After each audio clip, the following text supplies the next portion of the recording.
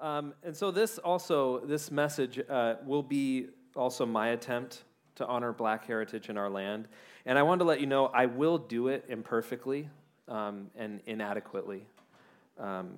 But my heart, I want to let you know my heart is to extend respect and honor. I can't speak for everyone else, and I don't claim to represent the completeness of a perspective from any group of people, and I don't speak for everyone else. But I can, and I will, as a pastor, speak for those whose voice has been dampened. And I think that in our society that there are like sound panels in some ways that keep, it's not for lack of volume that people are speaking, but because of just the kind of the institution or the metrics of our society, it dampens some people's voices. And as a pastor, I want to amplify them as best I can. Romans chapter 13 says, "Give to everyone what you owe them. If you owe taxes, pay taxes. If revenue, then revenue. If respect, then respect. If honor, then honor. Let no debt remain outstanding except the continuing debt to love one another, for whoever loves others has fulfilled the law." You know, there are debts that aren't merely financial. And in some respects, our nation still has a debt of respect and honor that we owe. And it really is my heart just to make a small deposit against that balance today. I won't pay off the whole sum, but I do want to make a deposit against it. Amen. And it also my heart to offer a passage from Scripture that may give us insight into God's heart on the matter. Because I know when we can gather around God's heart on any matter, we find that we are all loved perfectly. We're set free completely in ways that we can't really conceive just with our mind. And that God's plan for redemption in the earth is often bigger than the arguments of the day and maybe the things that we find ourselves arguing about in our culture today. You know, at my kid's school operates one of the only legal bingo gambling nights on the Central Coast. This is part of ancient California law that allows some places to get these permits to operate legal bingo gambling nights. And part of our commitment as parents is to serve at these bingo nights since it raises so much money for the school. Now, many of you are probably unaware that there is a whole subculture of bingo followers. These people are serious. I mean, they have special daubers. They build shrines at their tables. They have, lucky amulets and lucky places to sit and lucky numbers and lucky outfits and lucky food orders. I mean, they play bingo together almost every night of the week somewhere. Because the different places, they operate their permits on different nights. So these people, they follow from one place to the next, up and down the coast. And part of the deal of serving is being very quiet during the games, which is not my strong suit. I am not a quiet soul, which has gotten me into a lot of trouble from time to time. But my first night was serving there about 7 years ago was a pride-swallowing experience. Because for 4 hours, I was beckoned all over the room for the craziest things, berated for being too loud, too slow, with bringing the cookies too fast, bringing the coffee too many times, not bringing the right kind of pull tabs to this table, and not pulling out of the right level of the stack on that side of the table. And there's a lot of unwritten rules to these bingo gatherings, and if you've never been, you just don't know what they are. You can't just get a list that says, here are all the unwritten rules, or they wouldn't be unwritten. And really, people hardly looked at me. And when they did, there was no real recognition of me as a person. I started to feel like an outsider. I was ignored. I was unappreciated. I felt insulted and overlooked. I mean, and I'm not trying to sensationalize a bingo game, but, I had these feelings. This is my kid's school. I'm like, what's going on? Well, towards the end of the night, as my anger was brewing, I heard myself, Michelle, we are going to have to buy our way out of this. I'm not coming back here and doing this again. And we're going to have to make some other contribution to the school. And I overheard myself say, they don't even know who I am. And in that moment, I knew I had just stepped in it with the Lord. And the Spirit of God arrested me, really, and he said, you're right. And then I waited for the punchline, and in that pregnant silence, I realized that that was the punchline.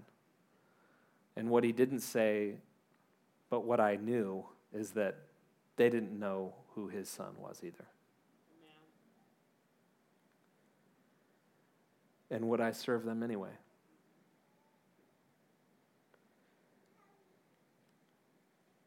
They really didn't know who I was. They didn't see my gifts, my talents, my heart, my dignity. I was a function and not a person. But the saving grace of that night for me is I could walk out the door at the end of the night back to a world that did know who I was. I could walk out the door that night back to a world that respected me, that looked up to me for what I've achieved and for what I've accomplished, celebrated my gifts and talents. I walked back out into a world that knew who I was. But all over the world, there are refugees and immigrants and minorities, mentally ill people and marginalized people of all kinds that have no door to walk out of. They wake up and walk through their days in a seemingly unescapable reality where their humanity is not seen, not respected, not honored. It is harder to live as a minority anywhere. And that's not something unique to the American experiment. And I'm not saying that everyone who lives a life as a minority has a harder life than everyone who doesn't. I'm just saying that there is an enhancement to the struggle of life, and there are obstacles that are faced if you live as a minority in a place than if you don't. It is harder to buy real estate. It is statistically harder to get a job. There are fewer socioeconomic connections. There are often language barriers. There are even some social aptitude disadvantages. People expect you to have a mastery of social norms in the majority culture.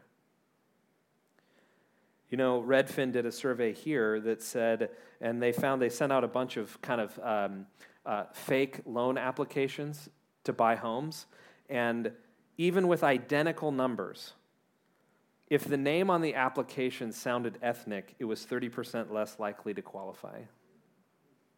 And it's not as though there's somebody sitting behind some desk somewhere trying to put other people down. Although there might be, but that's probably not the prevailing wind.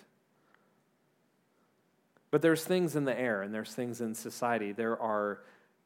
When you are part of the majority culture, there's elements of that. It's just a reality. And it's a reality that we as the people of God should be looking to change and looking to make deposits of respect and honor against.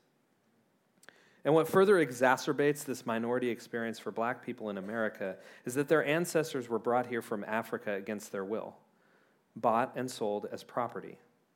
And it is something that many have worked diligently for and in some cases have given their lives to correct. But there's still work to be done. There's still a balance of debt, a balance of honor, a balance of respect. And in that context, I think it is very appropriate and very godly to honor the accomplishment and the contribution black people have made under duress to our country, and for the grander purpose many have served for the kingdom of God. Is everyone still with me? All right. So we're going to take a look at a passage from the book of Isaiah. And so if you have your Bibles, you can turn to Isaiah chapter 49, and I'm going to set up a little context because I think we can find fellowship and find understanding around the Word of God this morning that might help us today and might have an appreciation for God's story of redemption in the earth. So The book of Isaiah, contrary to popular opinion, was not written on a hot and stormy night. God didn't just give the prophet Isaiah 66 chapters of prophecy all in one dose, and then he retired and went and played golf. Didn't happen that way. The book of Isaiah was actually written over his whole lifetime, and in some cases maybe a little beyond. It was written over almost 100 years, and it's was written in 3 sections. And the first 39 chapters were actually written when most theologians think that Isaiah was in his 20s or as a young man, and it was before Israel and Judah were taken captive by Assyria and Babylon in around, I think, 585 BC. They were taken into captivity for 70 years. And so this first part, and you'll hear things in this first part that, in Isaiah chapter 6, he'll say, there's the rose of Sharon, and the increase of his government will be without end, and he will be called Wonderful Counselor. And he's prophesying about Jesus, and they're prophesying about the kingdom of God, saying they're going to beat their swords into plowshares, and we're going to have peace and kumbaya and raise up grain, and the land's going to be fruitful, and it's going to be amazing, and God's going to bring judgment on the earth, and the glory of the Lord will rise upon the church. And all that is absolutely true. But it's not the whole story. It wasn't the whole of the prophecy that God gave to Isaiah. It was just the first installment. And if you just read the first 39 chapters, you might come away with an us and a them theology. And then something happened. Assyria overran Judah. And they took Isaiah and many other people from Israel as exiles into captivity. And they occupied Judah and Israel. And the second part of the book of Isaiah, chapters 40 to 55, was written in captivity, when Isaiah was wrestling and in some cases arguing with the Lord over what his plan was and about his significance in the story. And then the third part of Isaiah, chapters 56 to 66, was written after the 70 years of captivity had ended. And Isaiah was either a very old man, or as it was actually his disciples, could be from captivity, that had finished these writings bearing the prophet's name. And interestingly enough, that captivity ended when Jonah came and prophesied in Nineveh and brought the word of the Lord to the people in Assyria, and they repented. Just to give you a little context of the grander story of redemption that the Lord was working. And so this is just a map. You can see Assyria up in the top kind of area of yellow. That was the kind of the border of the Assyrian Empire. And that little red dotted line up is where the exiles were brought, where Isaiah and many of his people were brought up to Nineveh, the capital of the Assyrian Empire at the time. And so we'll pick up right at the beginning of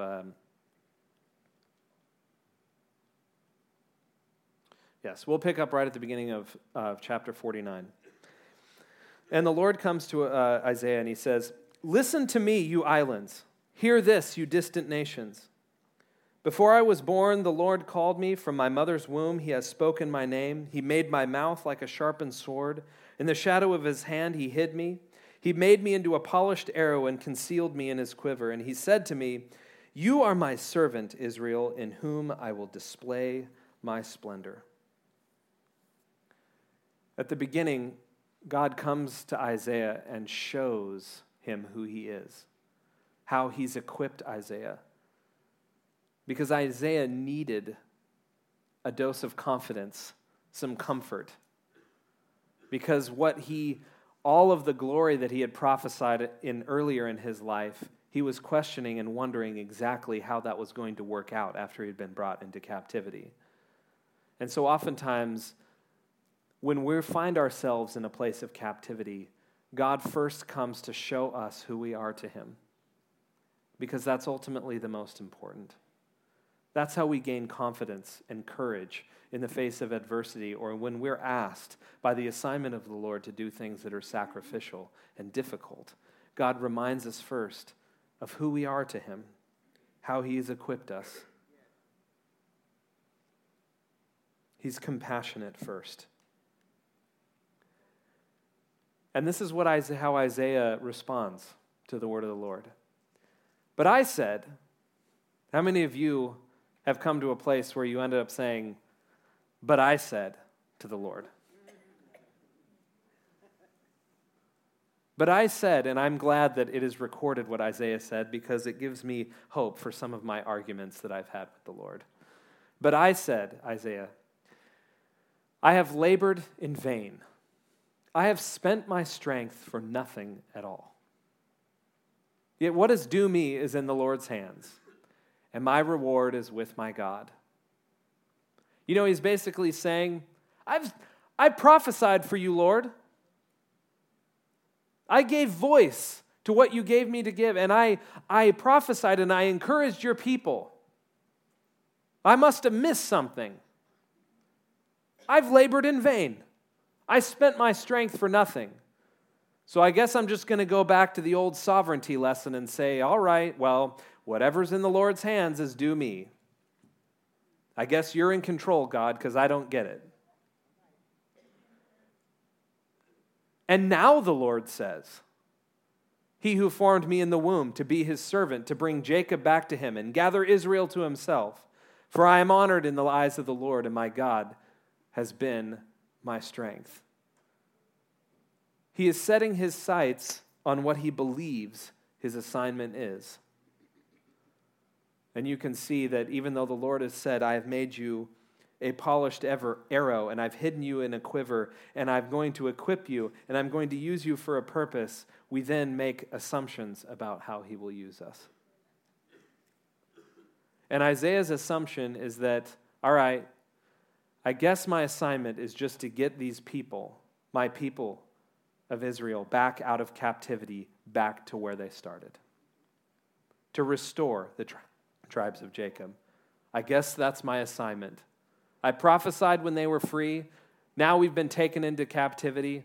I guess, Lord, my assignment is just to get them back to where they started.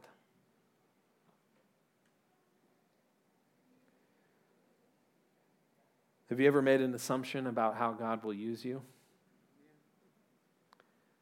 Based on your frustrations? Based on how difficult a situation is? Isaiah did. And then the Lord responds again. And it's hard for me to even read this, honestly, without just kind of welling up inside. The Lord says, it is too small a thing for you to be my servant to restore the tribes of Jacob and bring back those of Israel I have kept. I will also make you a light for the Gentiles, that my salvation may reach to the ends of the earth. And we see a light into the Lord's plan.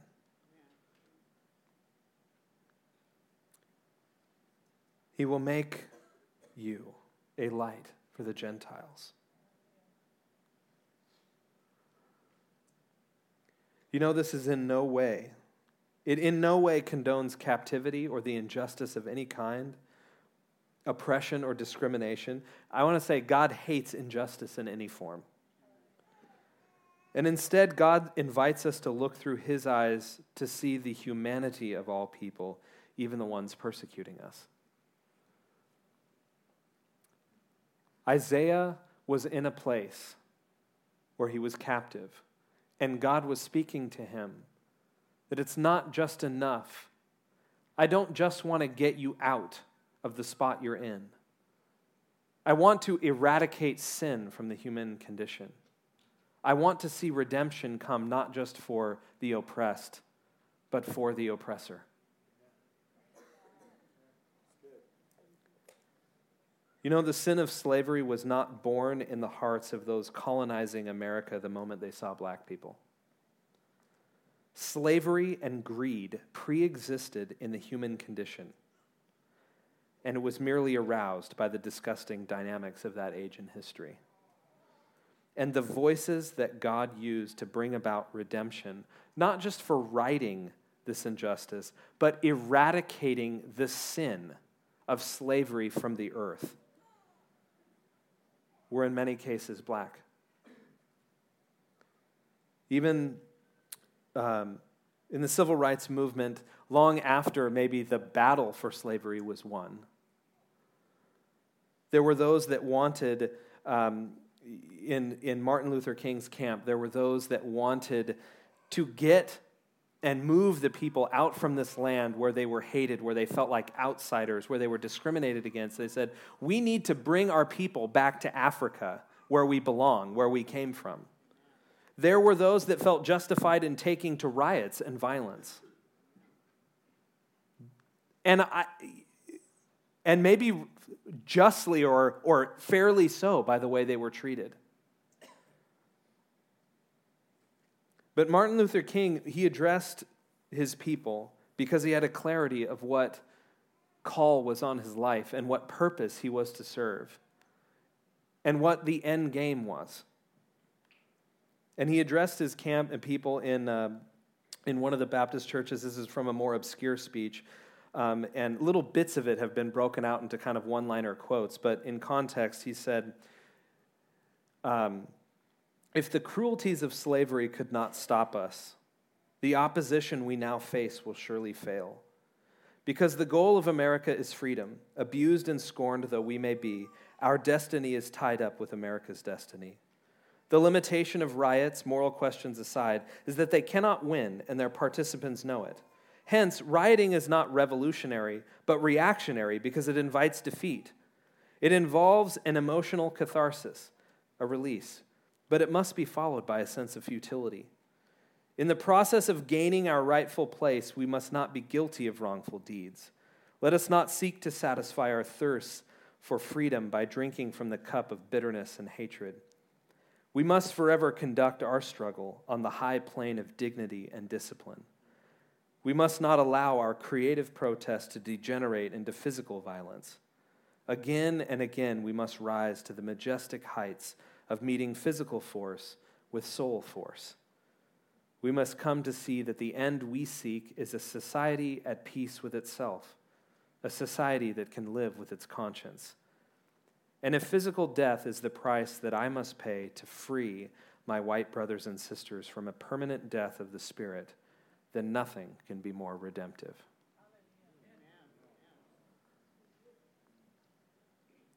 Sometimes our thinking about when the Lord says this has been Isaiah, you've thought your thinking's been too small. Sometimes our thinking about what is too small is that God's going to give us a bigger platform and a bigger stage and more fame, and that people are going to recognize and respect the work that we're doing more. Oftentimes that's not the case. The big work for God is sometimes done in captivity. The big work for God is done out of the headlines and off the stage and out of the limelight. And it's here where I want to bring respect and honor.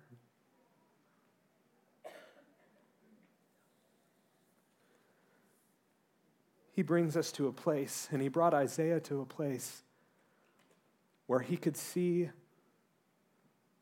his plan, a higher place, not a more famous place, a higher place. And I believe that in my life, when I have been most attuned to what the Lord is doing, and I can see the humanity of the people around me, I am most willing to sacrifice. I am most willing to turn the other cheek. I am most willing to lay my life down. And we have had many people in this nation live for long periods of time turning the other cheek, living without the level of dignity, respect, or honor that their humanity merits.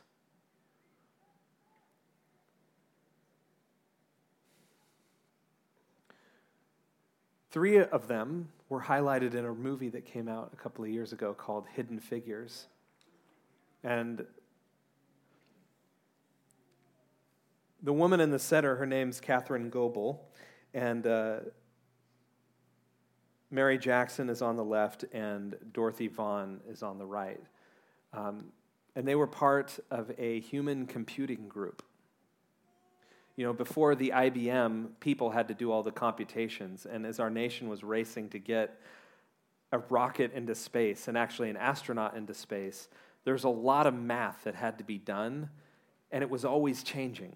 Because as they're designing this capsule that's supposed to hold a person, and they're designing the rocket, and they're getting all this stuff put together, and they're looking at weather, and as they're learning more about the orbit of the Earth and this, there's all these computations have to be done and redone and redone and redone. And they really needed the smartest people around. And the director of the rocket launch group at NASA got to a point where he didn't really care as much about the social norms as he did about getting a person into space. And he said, I need to find the best minds out there. And one of those minds was Catherine Goebel. She was probably the best mind for analytic geometry in a generation. And she was brought into the inner circle of NASA for a time. And this wasn't ancient history. I mean, my dad worked for Boeing Aerospace in this age.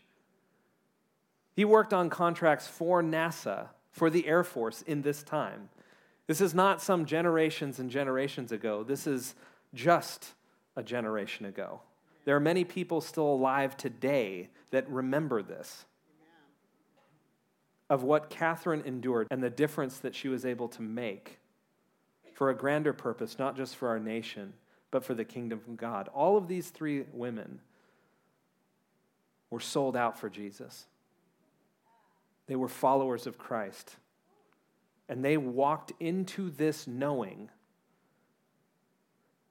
that they would be disrespected, dishonored, they would have to be put up with all manner of insanity in order to be a blessing and in order to see the thread of redemption come. Not just for their brothers and sisters, but for all of our brothers and sisters. But I want you to know that following Jesus is signing up to be in the minority voluntarily.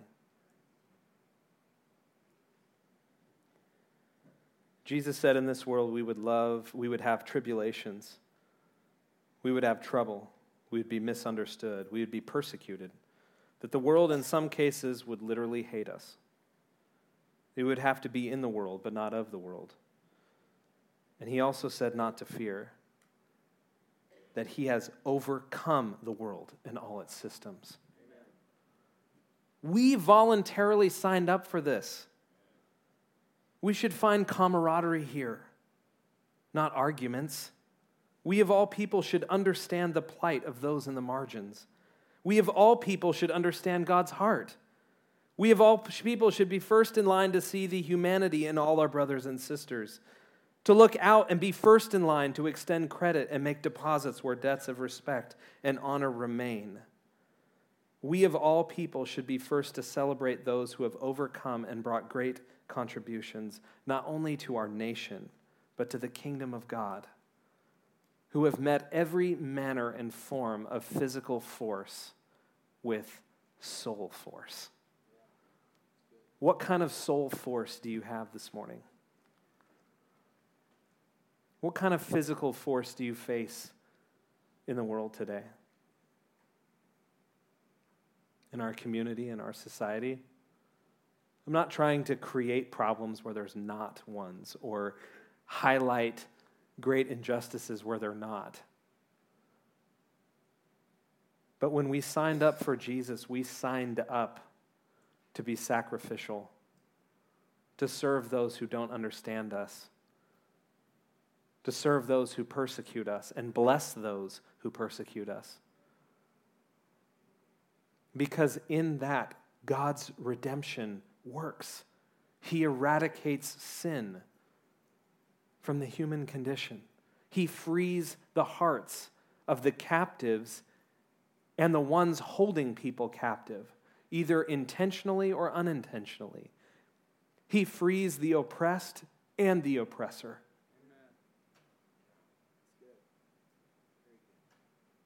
That's God's heart. And so today I want to invite you to extend respect and honor in ways that you might not before. You'll have the opportunity to meet people that have learned about a person's life in this interactive event. You'll learn about Bessie Coleman, the first black woman to earn a pilot's license, which is important to me because I love flying. I just got my pilot's license last year. You'll learn about Claudette Colvin. She started actually the protest against segregated busing months before Rosa Parks really took up as a figurehead of that cause. You'll learn about Thomas Jennings, the first black man to receive a U.S. patent. Harriet Tubman, a leader of the Underground Railroad who helped get people from the South, where they were property, to the North, where they had a chance.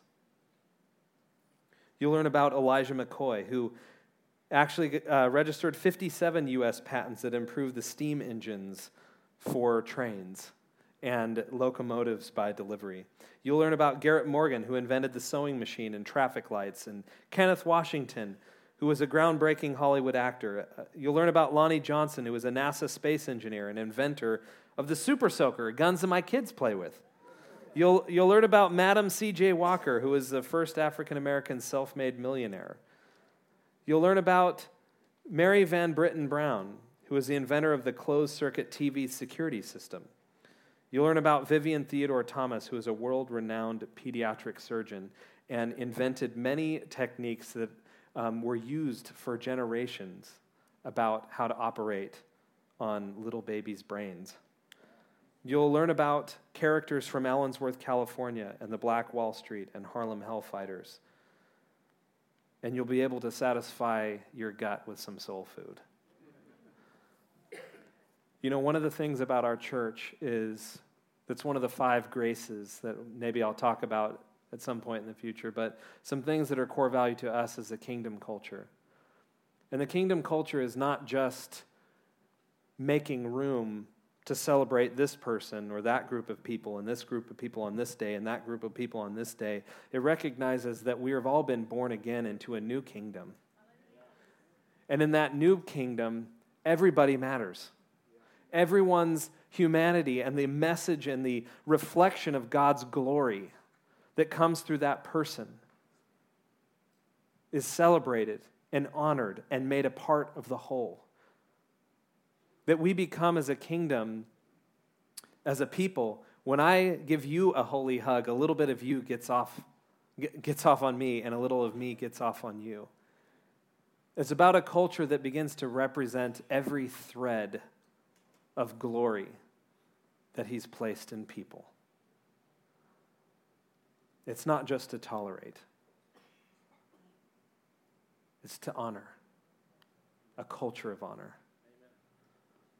I believe in heaven there's not going to be Korean services and black services and white services. We're worshiping together. And here at Agape, we worship together. We haven't arrived. We don't own the real estate in this understanding or in this place in Christendom. But it is important to us. It's a path we intentionally walk down. It's a path we'll continue to walk intentionally down. I think it's what heaven's supposed to be like. How about you? Heavenly Father, we come to you as a people that have been born again into your kingdom. You've placed the banner of Jesus over us. And I know that in this room there are probably many convictions, some at odds with each other, on this issue and others. But Lord, I pray that you'd knit us together, that you'd soften the sharp places, that you'd help us to be a people that extend respect and honor, that give voice to those who can't speak, to amplify the voices who should be louder, to make room and honor the sacrifices and the contributions of all those in our midst, to recognize what it's like to overcome in the name of Jesus against all obstacles, to be willing to sacrifice and be part of a people that serves a world sometimes blinded by every manner of sin and unrighteousness. Make us that people, Lord. I pray you'd help us. You'd knit us together.